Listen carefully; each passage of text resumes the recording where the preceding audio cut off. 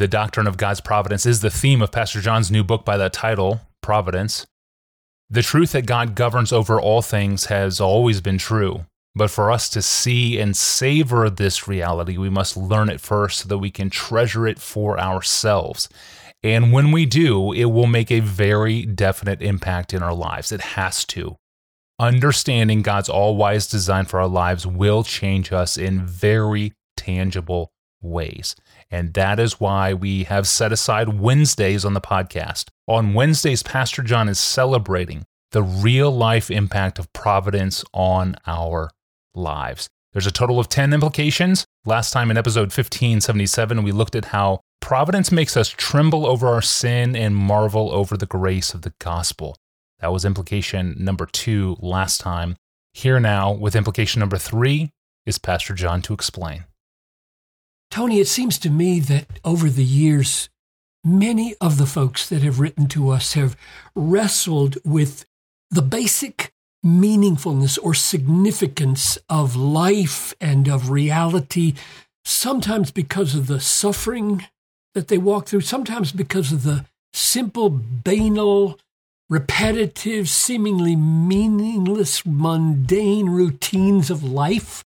And so this particular effect that I'm going to talk about now of understanding and cherishing the all-embracing, all-pervading providence of God might land on those people, as it does on me, with great preciousness and great significance. And the third effect of seeing and savoring this providence of God is this. It establishes a framework of reality in our mind by which we see absolutely everything in the universe, from the smallest to the greatest, as a part of God's meaningful design.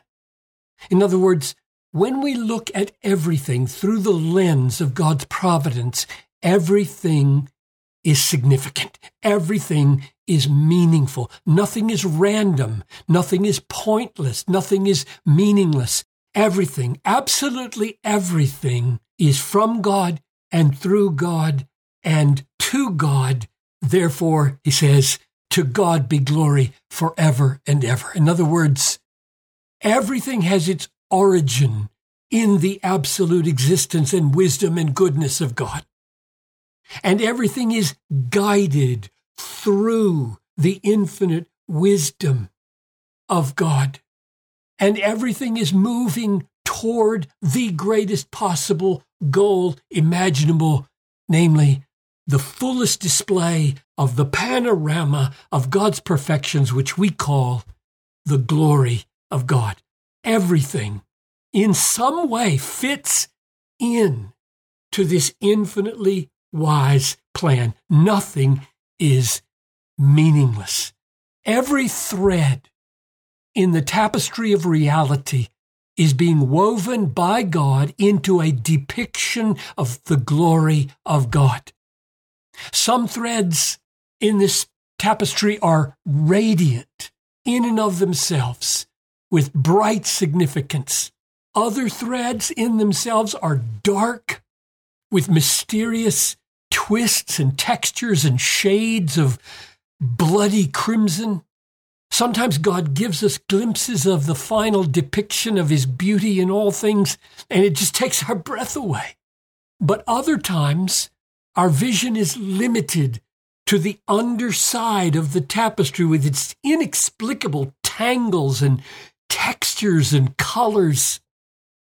At those times, when providence seems most confusing, we must open our Bibles and listen to the interpretations of God and direct our hearts to the strong affirmations that God has given us with Christ at the center, that he's wise, he's good, he's just, and he is at work in and through all things. Nothing is meaningless. Nothing is random. Nothing. Not the greatest evils, not the greatest cruelties. None of them is owing ultimately to God's supposed weakness or wickedness or ignorance or demonic competition. The dice are rolled in 1,000 casinos, and every decision is from the Lord, Proverbs 16:33. As R.C. Sproul used to say, there are no maverick molecules. Indeed, there are no maverick athletes or actors or singers or presidents or scholars or street people. I look at the leaves waving on the tree outside my study, and I believe that every motion of every leaf of every tree in the world is waving in accord with God's guidance and plan. I look at the 10,000 tiny bubbles popping at the top of the foam of my Diet Dr. Pepper as the foam goes away after being poured. And I believe that every one of those bubbles is popping in accord perfectly with God's bubble popping plan. And that does not tax the divine mind at all. I look at history, the history of nations, through the lens of the prophet Daniel. I see Assyria has passed away, Babylon has passed away, Persia has passed away, Greece has passed away, the Roman Empire has passed away, China will pass away, America will pass away, all the Western nations will pass away, because it is God who changes times and seasons. He removes kings and sets up kings. He brings princes to nothing and makes the rulers of the earth as emptiness. So, from the smallest reality, a leaf waving, a bubble popping, to the greatest realities of nations and galaxies, everything is shot through with God-designed meaning. Where this is denied and God is eliminated from that process, all knowledge is enveloped in a cloud of folly and meaninglessness. Where it is affirmed, the possibilities of profound, amazing, beautiful, and helpful insights and enjoyments abound. This is a precious, soul-strengthening, faith-sustaining, life-steadying, joy-deepening vision of reality. It is precious beyond measure to see the world under God this way. Perhaps I could just close by letting my old literature professor from Wheaton College days 50 years ago bear witness to the mental health that such a vision brings into human experience.